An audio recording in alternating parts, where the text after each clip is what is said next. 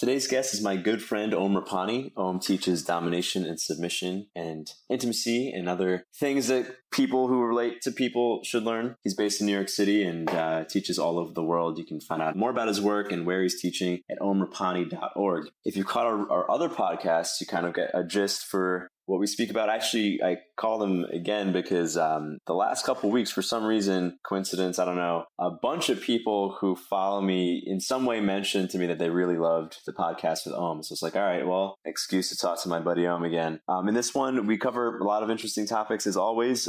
Highlight, title of this episode, Conscious Dominance and Male Leadership. We speak about archetypes, sexual archetypes in both men and women, development of children and masculinity in society, and instinct versus culture. It's a fun episode, as always. And quick announcement, we do speak about the masculine archetype. And if you've caught my recent podcast, you know I have a course coming up for men on the masculine archetype. It's a 21-day challenge. I don't want to say reprogram. That's not the right way to put it. It's more like uncover the more powerful testosterone-fueled archetype, the thoughts, feelings, and behaviors that would have a man be a more empowered, authentic version of himself. It's a 21-day challenge to do that. You can check that out at masculineunderground.com/archetype. It starts in June, so if you're interested, join soon. And right now, you're listening to episode 054, Om Rapani, Conscious Dominance and Male Leadership.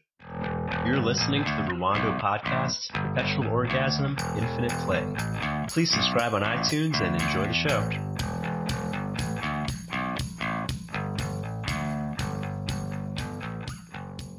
All right, we're on. So I had to speak to you because last week, and actually even today, because I've been doing these free coaching sessions to people on my email list for my birthday, people keep saying, I love your podcast with Om Rapani. So I was like, sign from the universe, we must speak again. So cool. Good to speak to you as always.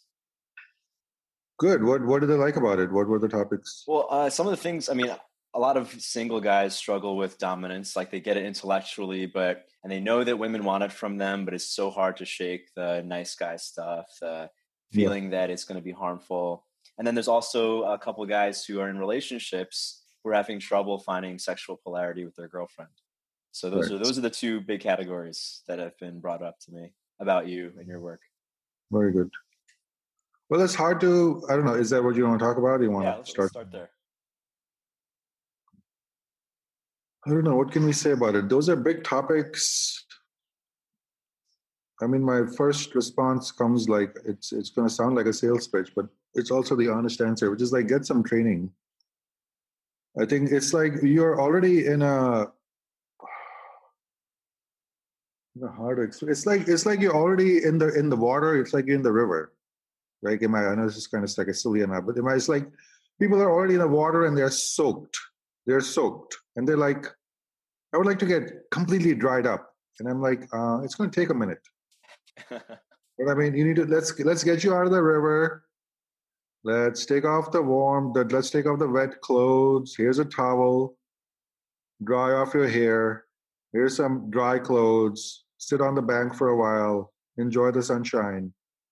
Give yourself a couple of hours. Wiggle your toes. And you will soon start to feel what dryness feels like. It's like really taking people out of one frame they're immersed in and putting them into a different frame. The challenge I often face is, just to carry this analogy, like imagine the guy is in the river, but he's like, I want to be dry.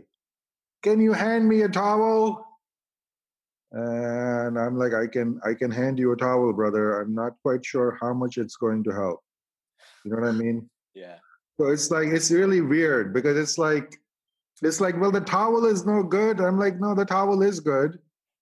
The towel helps people get dry. If I give you some tips about DS, about why people do DS play, about what dominance means, you can take these little nuggets. Hopefully you can find uses for them. Maybe you'll get yourself a little bit dried up. But it's like, it feels really hard because people they don't realize how immersed they are in their current frame. Yeah. They don't know they're soaked to the bone and they're like, hand me a towel so I can get dry. I'm like, let's do a little bit more than that for you. Yeah, and the only way I know. Go ahead. Yeah. And as I said, And even a weekend workshop is not, it's not kind of a permanent transference from the soaking river to the dry shore, but at least maybe for 2 days you will be out of the water, or maybe for a few moments during that weekend you will say, oh shit, this is what dry land feels like. And you will find a reference point and an anchor to there, and then you can start building from there. But it takes a little bit. It takes a little bit more effort than simply tips. Yeah, because it's so hard to, I mean, a lot of it's changing your perception of normal. Like the guy I was just speaking to literally minutes ago, he and his girlfriend want to expand their sex life. She's very resistant. Sounds like she does have a desire for submission, though. And I was telling him, there's no way you're going to convince her of the merits of DS, even if she, like, even if you could feel she wants it. But if she's in a workshop, if she can see other women experiencing the joy of surrender, how it's actually empowering, how it's bringing her and her husband or boyfriend closer together, it'll be normal, and you won't have to do any convincing. Like, that's the best thing you can do. Like, there's no technique that'll work better than being immersed in something where it's normal. That is very much true. I think I think this is especially true for women, is women are naturally envious of other women. And I don't even mean that as a slight. You know what I mean? I think the way to look for it from an evolutionary perspective is we all want to model ourselves on people who seem to be doing well, who seem to be doing better than us. So if your sex life sucks and you encounter, let's say as a woman, your sex life is mediocre, and then you encounter other women who really seem to be having peak and deep experiences, you're like, well, what is she doing? They kind of need to see if there are other models available for them to model themselves on.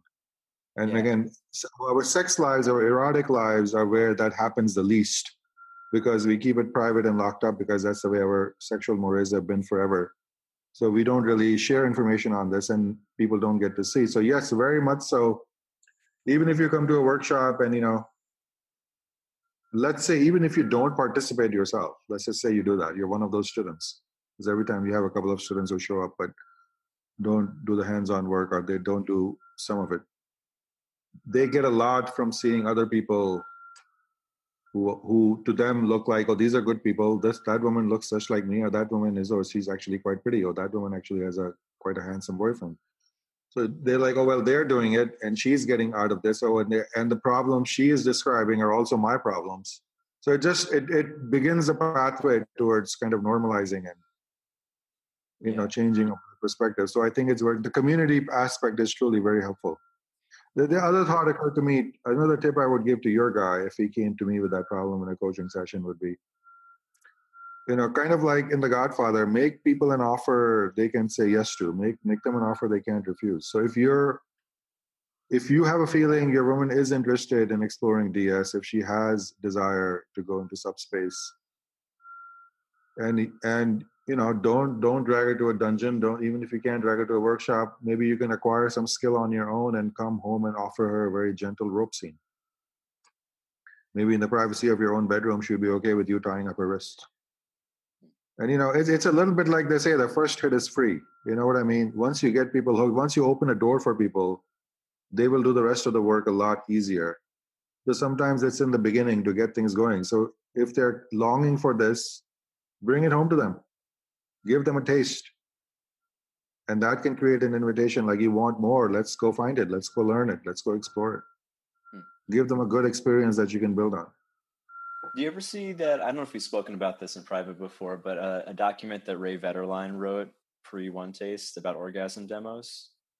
I have not. I know I've heard of Ray. I haven't read anything about him or written. Anyway, there's a line he says about the purpose of orgasm demos, which is, when a woman sees another woman in orgasm, she immediately knows how to do it. Like, there's no instruction needed. Like, she sees it, immediately her body knows how to reach that level because of suggestibility, or maybe the things you're mentioning. But it's a lovely proposition. I don't know if it's that magical, but I agree with the direction he's heading in.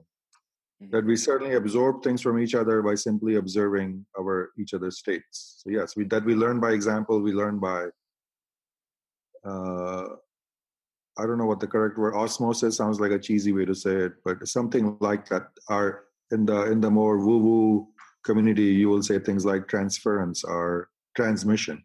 Mm-hmm. Transmission is a word that's it's getting to be one of those annoying words, but I think it's actually a true word. That there are things that get transmitted and they're in the non-verbal zone. As we say in communication, most of communication is non-verbal. So being in the presence and being in that intensity, a lot of information is flowing through the non-verbal channels. Yeah, I totally. It's not woo-woo, it's not mystical. It's just simply that our communication is non-verbal. But if it's going to be non-verbal, it's going to need other modalities. And showing up, let's say, for a demo is a big other modality. Nobody has to speak to you. You don't have to speak to them. But a lot of transmission is occurring between one and the other. Definitely. Yeah, well, I mean, I've seen it even like when living with you in Austin for a weekend or staying with Lori. It's like I feel like I learn more from hanging out casually, or maybe as much as in a focused workshop. It's like something gets passed along. I believe that. I love that too. I love that. I miss that about sensuality communities. I love that about I completely agree. I mean, a thought that's occurring to me, and maybe, I don't know, maybe this can be a segue, quite frankly, is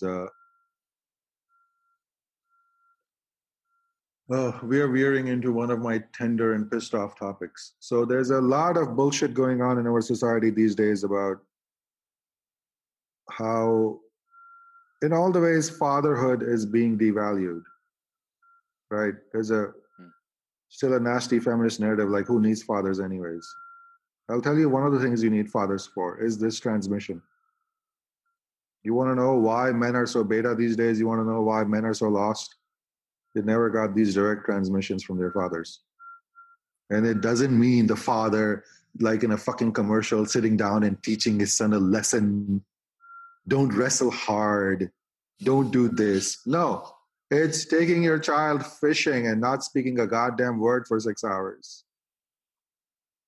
And coming back full of love, full of bonding, full of a feeling of belonging. That your father loves you, he cares for you, you love your father, you spend this amazing day together, you caught a couple of fish. It's not about words. It's about transmission that happens directly. And quite frankly, this is the part where I think men get shortchanged. We have bought into this bullshit narrative that women are the great communicators, that women are the great ones, talkers of the world. And why can't men communicate like women? I dismiss this entire goddamn premise. Right? This was a great thing. So I can make this point the way of a joke. Stand-up comedian. It's like men and women are always asking each other the wrong questions.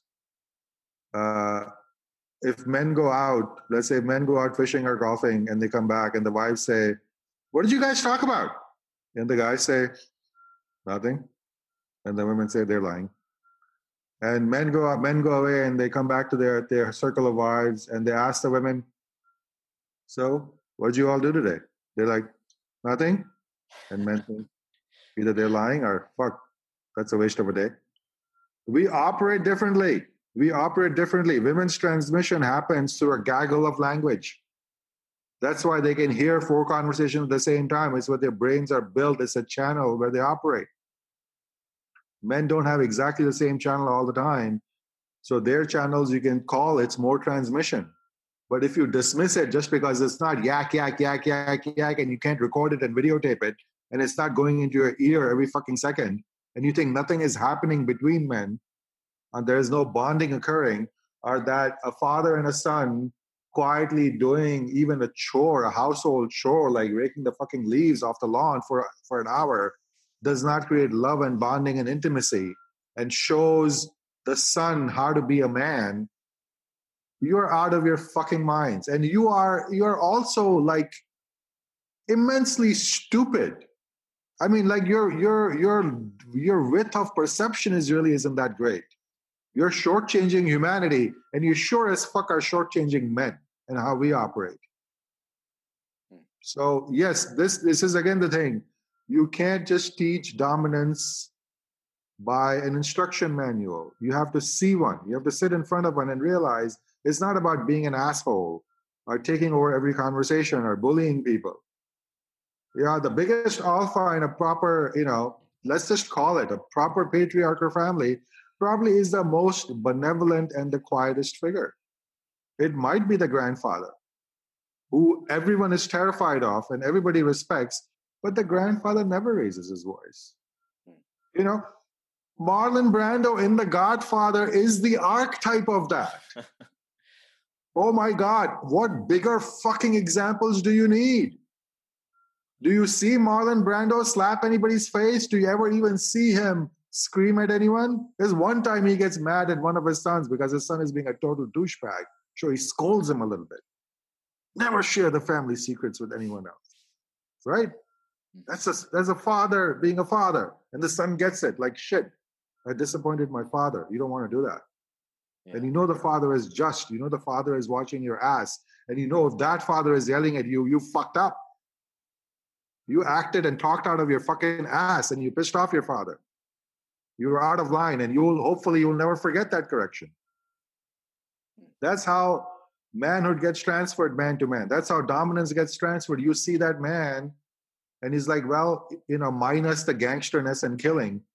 That is what a good father looks like. He's gentle. He plays with his grandchild. He loves his family. He has children running around him. He's not impatient. He's not an asshole, but he is a fucking alpha. He's an ultra alpha. He rules his domain and he's responsible for his domain. That's what the alpha looks like. It doesn't look like, the villain from Back to the Future. It doesn't look like the school bully. So it's like, this is the idea that your friends, men of your age and younger are coming in with thinking, I want to be a dom. That's what a dominant man looks like. And I'm like, son, let's pull you out of the river first. And why don't you sit here next to me on the banks for a little bit, quietly, and let's have a slower conversation. Because all those men are getting, even when they get training, I don't know if they get any training at all, are like gimmicks. Which, yeah, the thing that I come across with guys, even guys who are older than me, is this guilt. It's like they want to be dominant. They see there's a sexual payoff or an attractiveness payoff, but they feel they still have this, like, if they don't have a template, if they've never witnessed dominance, maybe they didn't have a father like that, they think that they're doing something bad at its root.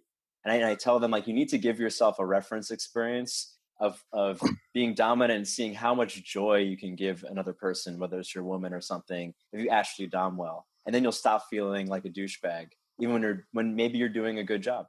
Yeah, I mean, not only will you, hopefully, yes, that too. And if you actually learn to dom consciously, you will realize it's a lot of work. It's actually a very generous space to hold for someone. Mm-hmm. Yeah. Energy, mastery, and time gets transferred from the dom to the sub. The dom is the one who expends energy and mastery to give the submissive a ride. And that's actually a very generous thing to do. It is exactly the equivalent of saying to someone, come over, I'm going to cook a delicious meal for you. What do you want to eat? We all understand that as being a very generous and friendly gesture. Being a dom is exactly the same. Doms create rides for their subs. And you have to have skill to do that, and you need to have clarity to do that. So it's hardly anything. Yeah, it's absurd to say feel guilty about it. If you feel guilty about it, you don't quite understand yet what this dynamic is. So I actually have a personal question, kind of, is that I've every so often I'll meet a woman who maybe wants me to tie her up, or she wants to do some explicit. Every once in a while, Rohan. No, when have you met a woman who doesn't want to be tied up? No. This is your podcast, brother. Speak the truth. No. Okay, yeah. I'm talking. Once in a while, a woman. Hey, really, answer my question. Answer my question first. When was the last time you were close to a woman who didn't want to be tied up? It's always. Well, let me finish the sentence. The thing that's once in a while is that she has an issue with the power dynamic. Like, she'll actually consent. She'll ask to be tied up, but she will not surrender because she has this feeling like, if I let go, I'm giving this guy too much power and I'll be powerless. Even if they understand it, even if they, maybe they've heard you speak and they understand it intellectually, they will not let go. And I don't feel it's my place to convince them to. So I kind of just let them go. If they're not going to surrender, I just stop. But it's like it's a dilemma because I know what they want, but they can't let themselves go there. Like, what do you do in such a situation? Well, I think it's always good to start with understanding a little bit.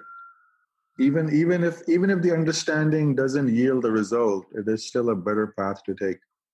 So, and if you're going to have a breakthrough, if you're going to solve the unpleasant situation or the problem or the glitch that's in front of you, it's only going to happen if you understand what its structure is and why it's showing up. So, first thing you should address in this thing is make sure. Usually, because people don't understand consensual DS play, they conflate the consensual exchange of power with the non-consensual exchange, or even exchange is not the right word. If it's non-consensual, power is being ripped from one person to the other. So, and most people, it's a given. If she is new at this, she has not done this enough. She does not understand the consensual transference of power and control. What she does understand, what we all understand, is what non-consensual domination looks like when somebody overpowers you, when somebody victimizes you, when somebody puts you in a position you don't want to be in, when somebody puts you in a weak position.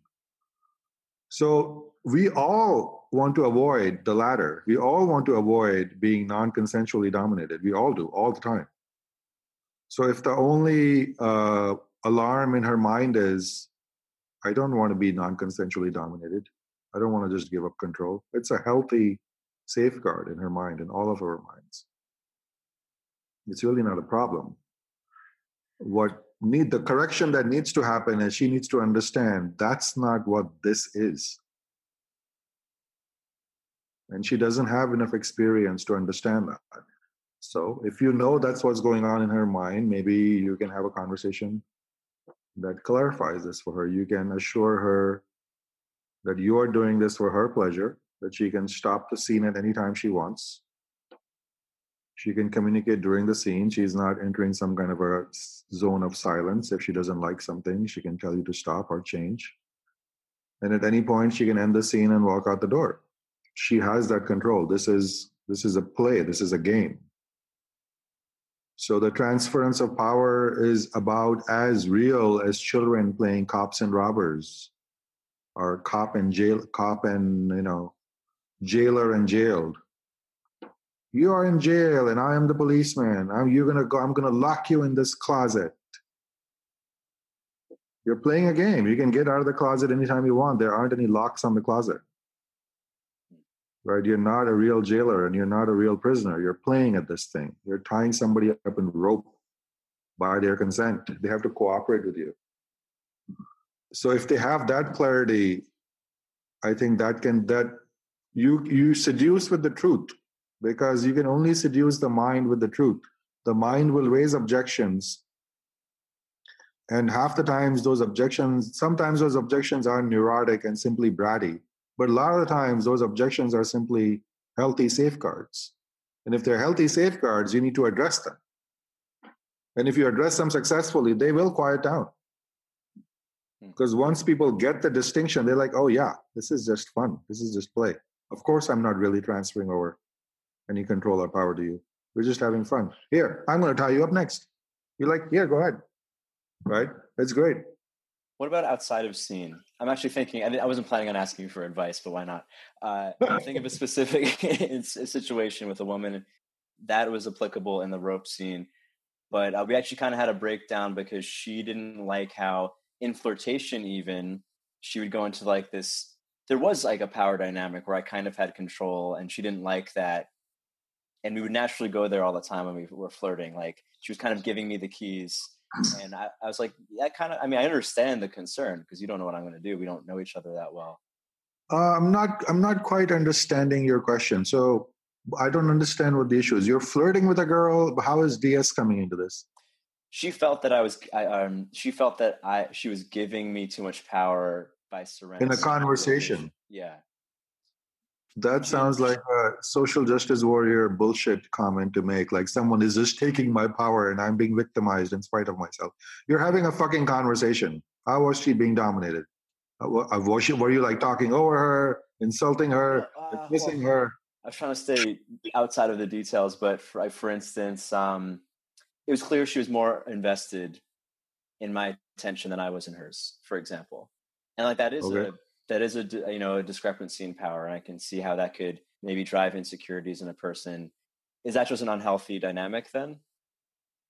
No, I don't think so. I think that's life. Hmm. I think that's vibrant life. I think any good conversation, if you're going to live in any kind of a real way, and if you're going to engage with people, especially if you have a desire to engage in people of high caliber, especially men of high caliber, tend to be disagreeable people. If you bore them, they will look in your face and say, "You're boring. Stop talking." Right?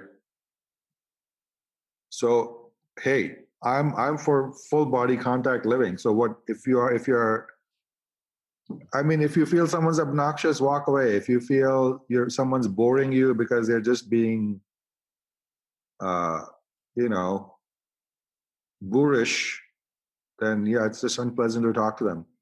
But if somebody's making their point, if somebody's making their argument, and your complaint is what? Oh, you're just speaking too loud, or that's nonsense. It's like, you want to talk. You want to engage. I'm going to talk my way. You talk your way. Why this oversensitivity about everything?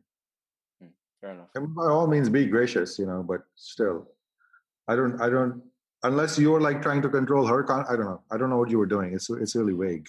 I was just, yeah. I think I got the answer. I get Yeah. it. So you just mentioned earlier before we started that you've been working with couples more in your workshops. I've been working with couples. I mean, the couples always come to my workshops. Couples always come to my coaching sessions. So yeah, yeah. But has anything new come out with that specifically? You just mentioned offhand before we started recording that it sounded like something new was going on with your work, or something new and interesting. I think all these topics, they really show up very clearly with couples, because I think you do need to be in a slightly long-term relationship till all the patterns start showing up.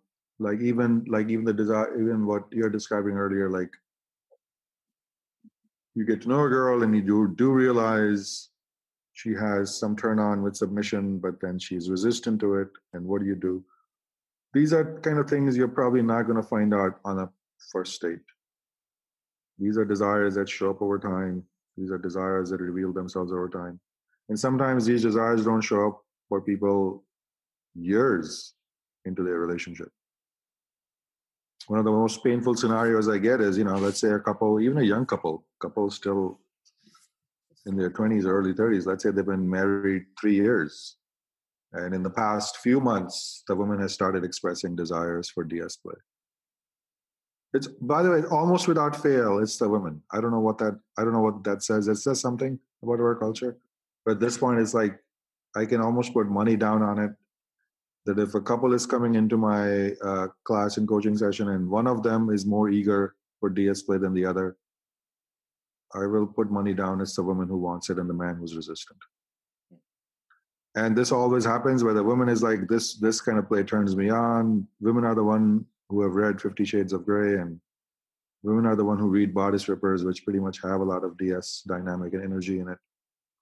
And women come in and say, I want this play, I want this guy. They back their husband to the the romance novels. Romance novels with the body strippers, the genre is called. Okay. It's a very big genre, very prolific, and there's a lot of money to be made. And I have a couple of writing friends who write novels in that genre. So anyway, these tensions between men and women. So all these topics show up in long-term relationships. The women will say, I have desire in DS, and the man will show up and say, well, now you're asking me to be the kind of man that all my life I've been told not to be. I've been told dominance is bad, and now I don't have a template for that kind of masculinity and dominance. I've been taught since kindergarten to be a feminized man. You told me that was a good thing. Everyone's working really hard to turn boys into girls, and you're succeeding. You will succeed.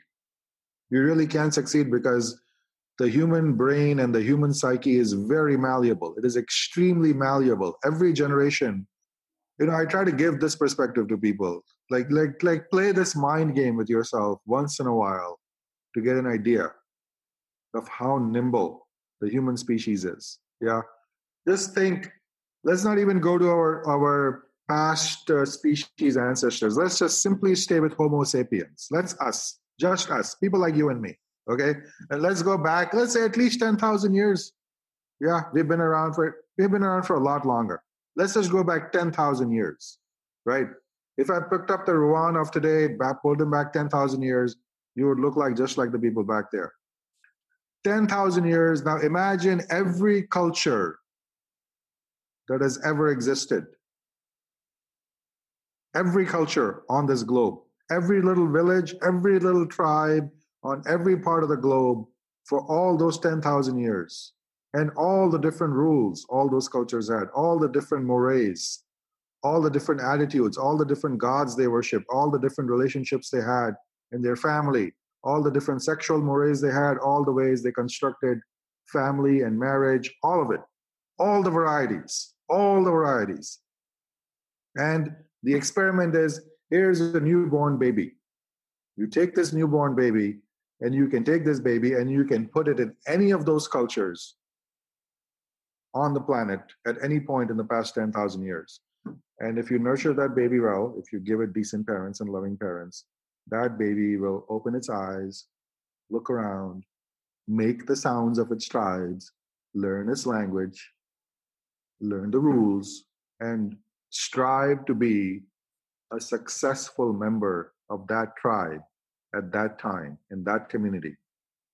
That's what we are built for. We are that malleable. Now think how amazingly varied humanity has been over the decades, over the years, over the centuries, and over the globe. That's how malleable the human system is. Now I see a phenomena where you want to take kindergarten kids and tell them boys can be girls, girls can be boys. Sometimes a boy has a vagina, and sometimes a girl has a penis, and sometimes a boy turns into a girl, and sometimes a girl turns into a boy. And accepting this is what makes you a successful human being in today's society. They will absorb all this. They will learn all this. They will absorb it. Some part of their instinct will rail against it because we are not completely blank templates.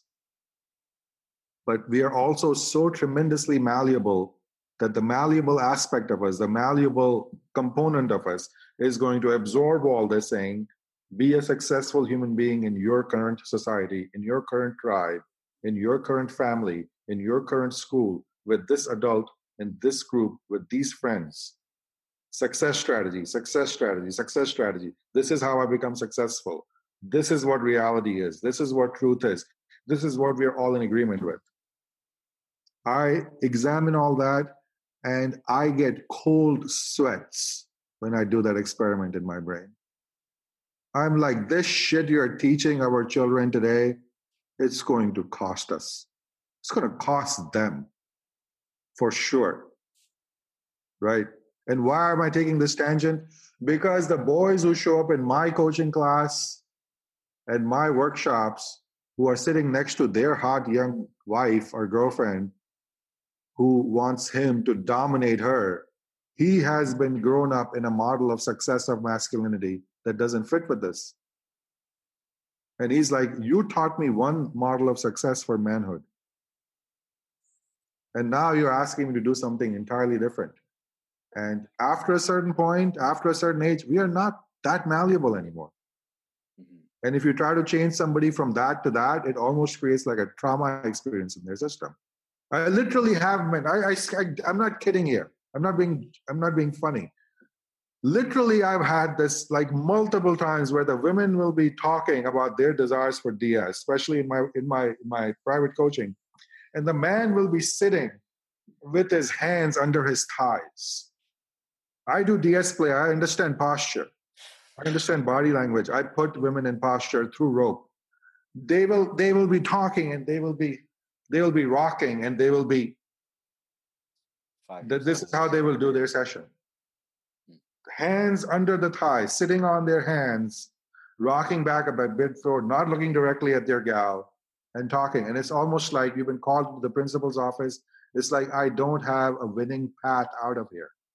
I don't want to act. You're asking me to act. And right now, I don't want to put my hands on anything. My hands are going to stay underneath my legs right now. It's very telling, and it's very heartbreaking because you realize, because people think this work, oh, why don't you just teach me some rope skills? Why don't you just teach me how to throw a flogger? Brother, I can teach you to do that. There are other great DS masters out there who can teach you to teach the technicality of DS play 50 times better than I can. I'm not a technical master. I know enough to have fun and enjoy, but I'm like not obsessed with all that specifics. If all you want to do is learn some technique, books, video, YouTube, everywhere, go and find it. It's not going to help you. You can't go from this to being an effective Dom and holding Dom space. You don't want it. Your fucking core doesn't want it. You're like, no, all my life you've been telling me that if I did that, I would be an unsuccessful man on this planet. I would be an unsuccessful man in my community. I would be an unsuccessful man with women. I would sure as shit would be an unsuccessful man on the college campuses. That nobody would approve of me. And now you want me to dominate you? Now you want me to smack you around? Now you want me to hit you? You want me to hit my woman? Can't do it. Won't do it. And I feel for him. And as a coach, I'm like, fuck, where do I go from here? Because it's like, how am I going to solve this problem? And this is 2019, and we have been creating these men for, at least, I came to this country in 1983. 1980s was the blossoming of the new age movement, the perfect male yoga asshole you see all over the place. I think his template was created in the 80s. Mm-hmm. Right? And now he's in full blossom in his Lululemon pants with his Om tattoos on his neck. The enlightened asshole guy who thinks he's so fucking brilliant and vegan, and and now you're only revving up the same engine and creating more feminized men. You're creating more broken up, unmasculine men who can't really belong to a tribe of other men. And now the women are waking up and saying, dominate me. I want you to be like Christian Grey. Like, really, sister? Your orders are a little confused. Make up your mind. What kind of men do you want? Because it takes a while to create those kind of men. Men are not made overnight. It takes a little time to create the kind of masculinity you want. And if you actually want conscious dominance, if you want real male leadership, it takes a fucking generation. And if we're doing anything, we are fucking up one generation of men after another with what we are doing to children and with the agenda we are running in society right now. Yeah, it's a shame that with the malleability, it doesn't work for everyone. Like the desires are still constant. Like it's not like you raise men in a feminized environment, the women also no longer want to be dominated. Like it's almost like that's like an independent variable. You don't. I think we are I would say we are a very equal combination of the two, right? If you encounter, it's funny. What's coming to mind is a line from Jurassic Park. In the first one, where they're on the tour and they're trying to lure out the T-Rex, and they put out a goat to lure out the T-Rex. And I think the Sam Neill character says, because the T-Rex doesn't want to be fed. T-Rex wants to hunt, right? It's kind of, in narrative terms, it's foreshadowing. Mm-hmm. You understand what the writer is doing? He's foreshadowing. Right. He's like, you think you can raise a T-Rex, put him behind a cage, and feed him enough goats to fill his belly, and everything is going to be fine. Are you a fucking idiot? There's 300 million years of evolution and selection that created that aggressive instinct. You think you can just... No, you can't overrun it. The T-Rex would be like almost 100% instinct. So trying to override the T-Rex's instinct is truly a foolish thing to do. We, I would say, are about 50-50. We are not blank slates. We are not entirely malleable. That's why if you try to create the malleable aspect of us that is in direct contradiction to our instincts, you get a really destroyed and devastated and confused generation. Mm-hmm. You know what you end up creating in Freudian and Jungian terms? A very deep shadow. a very deep shadow, because what you have done is you have said over and over in the malleable aspect of us, in the nurture aspect of us, you have said your instincts are absolutely dead wrong. Okay? That's really fucked up. I mean, I can't imagine a more methodical and almost an ingenious way of destroying human psyches than taking such a bulk of our true instincts that has not just come out randomly, it has been selected for. We are the survivors. We are the ones carrying the instinct template that made us survive. And we look at all this instinct and we say, nah, we don't need that anymore. We don't need men to be aggressive and protective. We are too woke for that, right? We don't need men to be aggressive. And women, yeah, they want gentle, nice guys. Really? You think that's how we got here so far, sweetheart? You think those are the men who killed the bison for you and woke up in the middle of the night to go out and see what the noise on the porch was?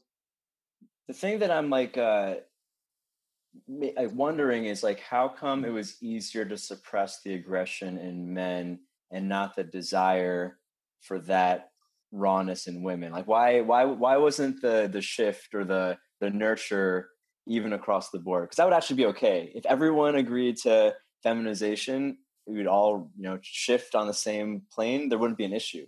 The issue is that women still want the thing that's instinctual. I have an answer for you. It's actually an answer that applies to a lot of other inquiries, and which is simply this: women have more permission than men these days. Women have more permission to be themselves than men these days. Women have more permission to access their desires than men these days. Women have more permission to want what they want because they want it than men do these days. You do not condemn. Nobody is coming on Oprah and The View and condemning women for reading 150 million copies of this mediocre novel. No, they're giggling and chatting about it, and they're having a conversation about it, but they're all in on it because they're having fun. Like, we all think about that. They have permission for it. They are not forbidden. Nobody's condemning them. Nobody's stoning them. There's no fear in it anymore for women to say, I at least fantasize about rough stuff. Right? Nobody's surprised. I don't know what the exact number is, but it's pretty high. I don't know what, ask the Google engineers. The porn that women are watching tends to be very aggressive these days. I'm hearing this from reports I've encountered on the web. Women love watching DS play and their pornography. Women are not condemned for that. So we are not actually putting as much as the feminists would like to rail that the big bad man has got his boot on the woman's neck and he's suppressing her. We actually don't. There is not a big cost for women these days to be promiscuous. Nobody knows. Nobody gives a shit. Nobody knows how much dick the average woman is taking every week from all her dating apps. And even if we did, we don't condemn it. Even if we wanted to condemn it, we don't have the balls to condemn it. We don't condemn women for their sexual desires and their sexual actions anymore. Quite frankly, I think we should a little bit because things have gone out of hand. But that's a slightly different segue. Actually, I don't think women's promiscuity is that great a thing, even for themselves. But you're asking why women are in touch with their instincts because they have the permission. Because they don't have the societal finger pressing down on them saying, you should not sleep with a woman, you should not sleep before marriage, you should not do X, Y, and Z. They can do whatever the fuck they want these days. And they're right. They're right as in they're found right in it. They're not condemned for it. Pretty much the only thing, let me finish this thought, because this is a thought that's relevant to your point and it shows up in my field. Pretty much the only thing women are condemned for these days is for saying they want to be submissive to men. The only big desire I can see women being condemned for by society and by the societal narrative is a woman steps up and says, I am a submissive woman and I want to be submissive to a man. That's the only thing she'll get slapped down for. Yeah, it's interesting. And guess what? A lot of her instincts, where do you think those desires are coming from? From the instinctual end.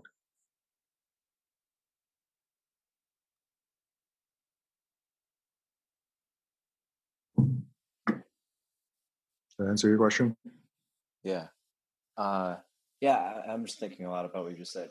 I just had a conversation with a younger guy earlier today who he was concerned that dating apps have actually increased the stratification of men. It's not like 80-20, like the top 20% sleep with 80% of the women. With these dating apps, it's actually made it even more extreme, where the elite men get all the pussy, and like more and more men at the bottom are have access to zero. And because of the fact of what you just mentioned, like it's become easier and easier. And I'm just piecing this together now. Like the men have less permission to, they'd be condemned. Actually, this guy was actually feeling a little guilty about rising to the top. Like, what do I have to do to make it to be the top 20% of men who get all the pussy? And he felt guilty about it, and he wasn't letting himself, even if he could, which is it's like a mind fuck for guys, younger guys, all guys actually. I hear you. I know the numbers and statistics on dating apps. I have not explored this realm on my own, but I do hear the stories. I do hear quite a few stories. I hear a lot of stories from, again, my students and coaching clients, because everybody is doing it. It seems to be the standard way to meet people. So I'm getting a lot of reports of what people are doing, how much sex they're having, the kind of sex they're having, and the aftermath. And none of it is great. I mean, none of it is great. And not just referring to your point of, most men don't get picked on those apps.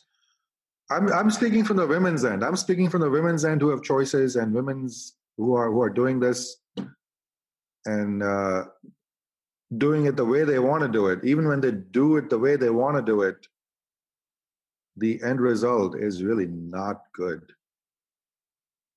And it's not good at many levels, but in the final analysis, it really is not good at the soul level. I don't think it's really doing great things for the hearts and the psyches of women. Yeah, you posted something about that to Facebook, I think, last year, about how women really suffer by closing their heart during sex. Yeah. It's kind of what most people do when they choose to be promiscuous. Yeah. Can you say a little more about that? I think it's, listen, Ruwan, I'm believe it or not, I know I'm an opinionated person and I get in trouble for my opinions, but I truly am not an ideologue. I'm not coming into any field with a set of beliefs saying I want these beliefs to be true, and I'm going to look for evidence that these beliefs be true. So you again said, if everybody was okay with men being feminized, you wouldn't have a problem with it. You know the truth is, I wouldn't have a problem with it either. We all started off as feminists. We all started off as good little boys. We all started off wanting to please and serve women. We all started off with the belief being a good boy is what women reward and what women want. And then new data came in, and we're like, well, I have to assimilate this data. You know what I mean? So if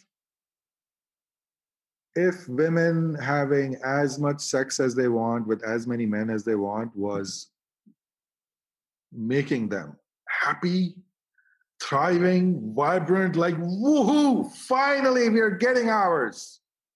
Finally we're getting fed. Oh my God, it's our time. I'm so happy. I'm fucking so many men, and I can fuck as many men as I want and whenever I want. And I don't have to answer to anyone. Finally, I got it. God damn, it's our time. I'm so happy. I'm so thrilled. This is the life. If that's what I was feeling from women, I'd be like, you go, girl. Excellent. We solved a big problem. We have happy women running around. We should have women like dancing on the street the way they do it in rom-coms after the first night of lovemaking, Somebody's walking down the street, giving high-five to strangers. That's what all the women in Manhattan should look like. If all that sex, all that quick, easy, anonymous sex was creating that much joy and fulfillment in their lives, we should be surrounded with women who are like baking you pies just because they're in a good mood. It is not what I'm seeing out there. Not at all. Quite the opposite. So it's not my. So please don't take this like I am in favor of women restricting their sex, or I'm like women should be blah blah blah. No, no. I'm like, is this shit really working for you? Because if it is, I have no fucking agenda. But if it isn't, now I'm curious because I am interested in this realm and I'm interested in seeing what works, what doesn't work, why it works, why it doesn't work. Because in this investigation, we also get to get closer to our true nature because, you know, you can't fuck with your true nature and be happy. You're out of sync someplace. So the narrative may sound really great. Hey, women can have sex like men these days. They can go on the apps, fuck as many men as they want. Certainly in a city like New York, you know, have your booty call at 1 a.m., have another one at 2 a.m. Really, you can. I know people who do. What's to stop you? What's to stop you? People have rotations of lovers. You can have 3 a night. Women can. Beautiful women can. How is it working out for you? How do you feel? How are you feeling? How's your heart? Are you happy? How are you sleeping? How are your friendships? How's your work going? How many pills are you taking to get out of bed? And how many pills are you taking to get back into bed? The report out there ain't great. Women are not, and again, you don't need to take my word for it. My information comes anecdotally from the people I encounter, but you can go read the statistics of how many pills women are popping these days, how many prescriptions are in women's names for anti-anxiety medicine, for sleep medication, for social disorder, for depression. Suicide rates in women are going up. And from what I'm getting from women, the sex ain't good. The process is downright exhausting and humiliating. And the aftermath is soul-crushing and humiliating. There's a lot of humiliation that's being accumulated in the systems of women. That's actually one of my hypotheses, which I have no way of testing out. I think one of the reasons the current woman is going so batshit crazy and neurotic and angry and pissed is exactly because of this. She is having a lot of sex that is not working for her, and she doesn't know what to do about it. She doesn't know what to do next. You know what I mean? It's like somebody's starving and they have been longing for this dish, and you bring them dish and they eat it, and there's like no satisfaction. If anything else, their stomach hurts even more now, and they are really pissed because they thought they had found a solution. And feminists have been selling women the solution: fuck like men. By the way, I actually don't think most men actually fuck like that. There's only a few men who just want to rack up numbers and fuck as many women as possible. Even if people like George Clooney and Brad Pitt want to settle down and marry a single woman, one woman, they should kind of give you a fucking clue. Those women could fuck a different woman every night, probably 3 different women every night. They don't.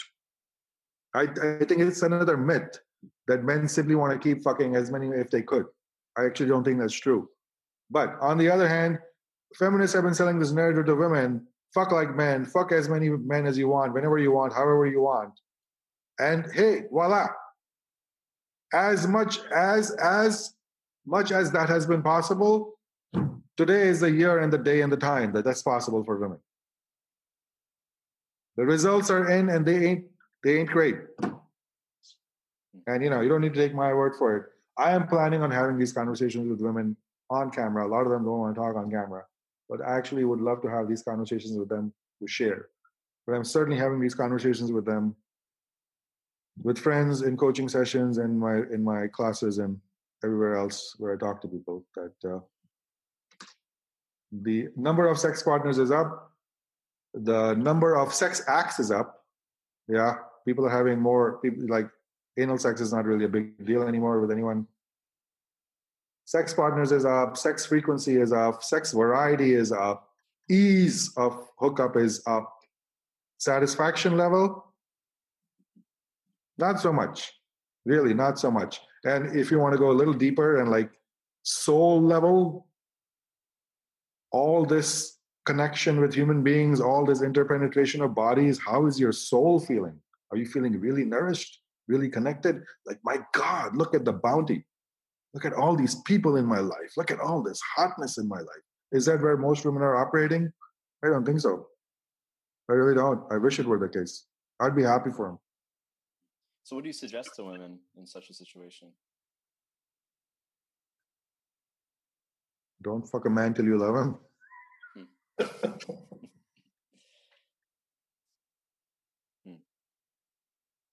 See, but now here's the key. Here's the key. When I say something like that, they think I'm simply telling people something like, don't have sex till you get married. No.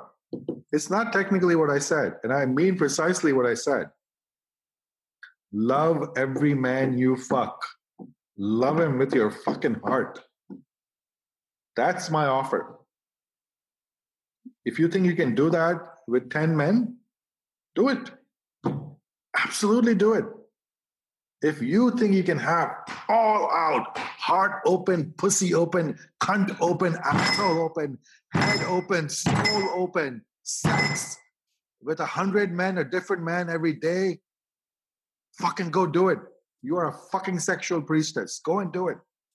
You would heal the world. But love every man you fuck. Most women can't even do that with one guy. So the damage you're saying to the individual happens from sex without love. It's actually reminding me of the reason why I didn't end up going into the military was I read a book on killing and how PTSD is not caused by killing. It's not caused by danger. It's not caused by bombs.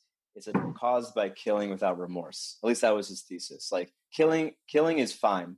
People have been killing each other forever.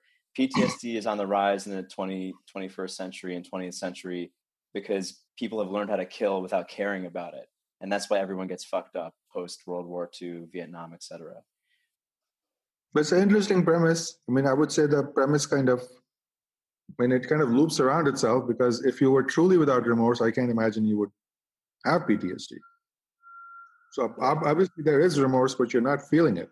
Yeah, it's in the moment. Like modern military training has trained people to fire the gun and not see them as humans. Black Mirror actually did an episode on this, and then they come back home and like, oh, what the fuck? I didn't feel anything when I shot those 14-year-olds. Like, anyway, it's a bit of an odd tangent, but it's making me feel. No, I think. Listen, I think you're. I don't know exactly. I don't want to talk like I understand soldiers in war and PTSD. I have never experienced that, but I can speak.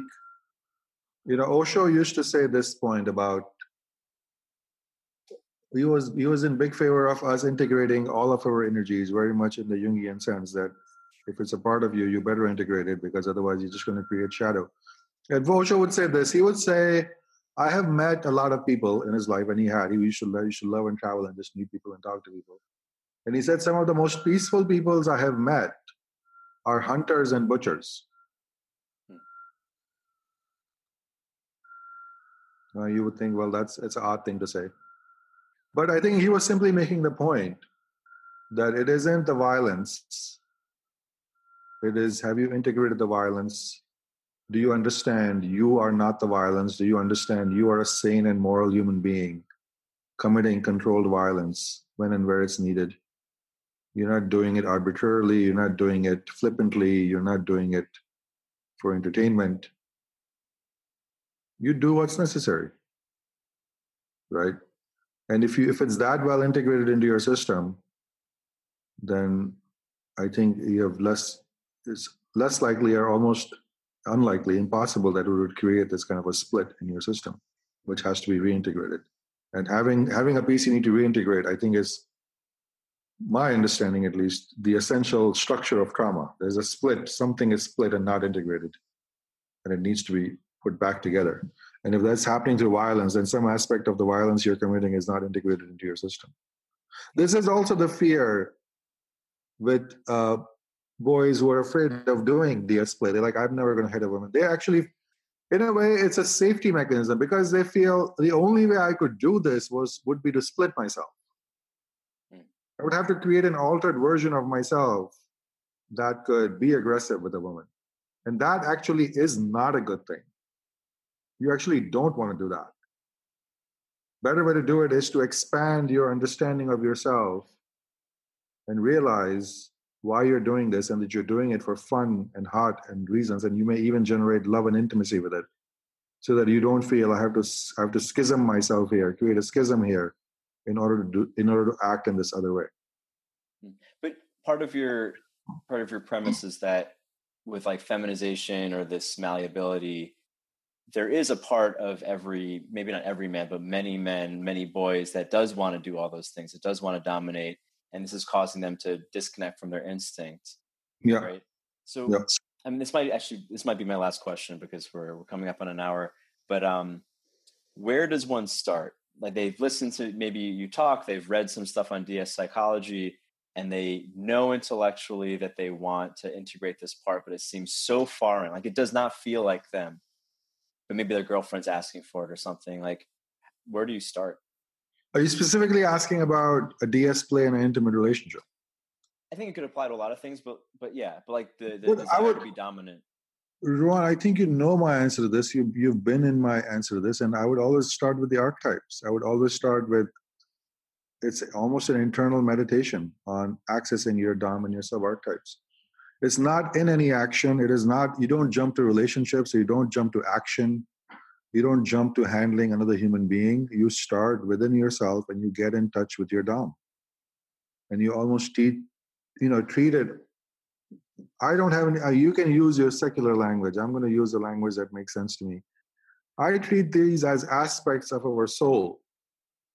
Our soul has components. Our soul, it almost has modules that it has brought in this lifetime because those modules are needed for our journey, and then those modules have arcs.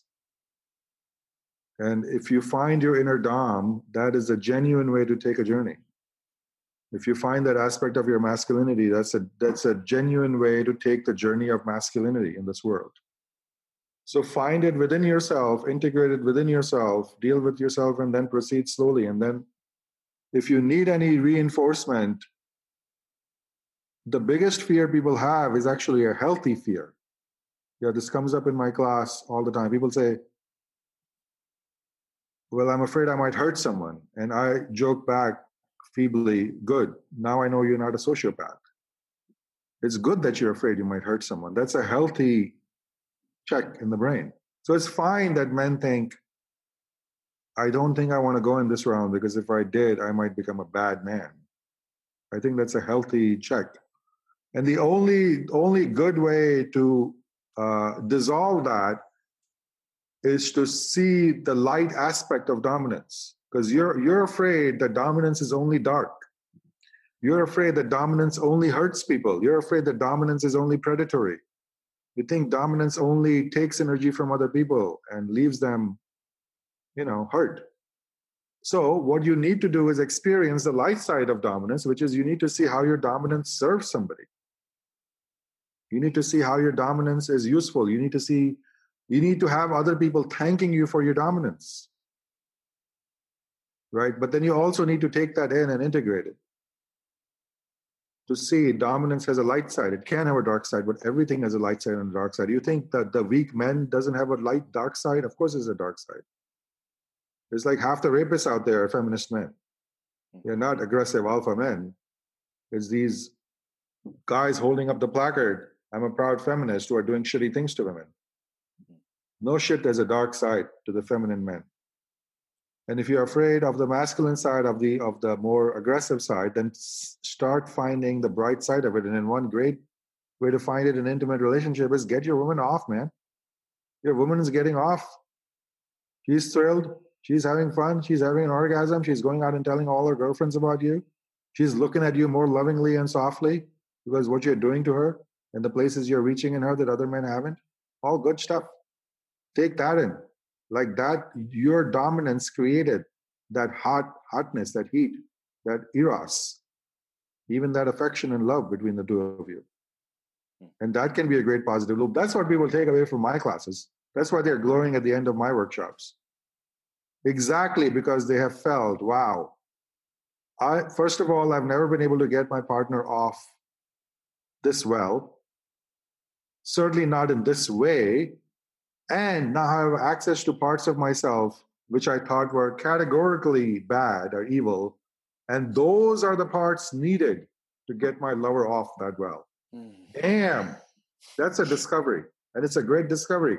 And it's very satisfying to have people go through that journey over and over, to have them integrate that part.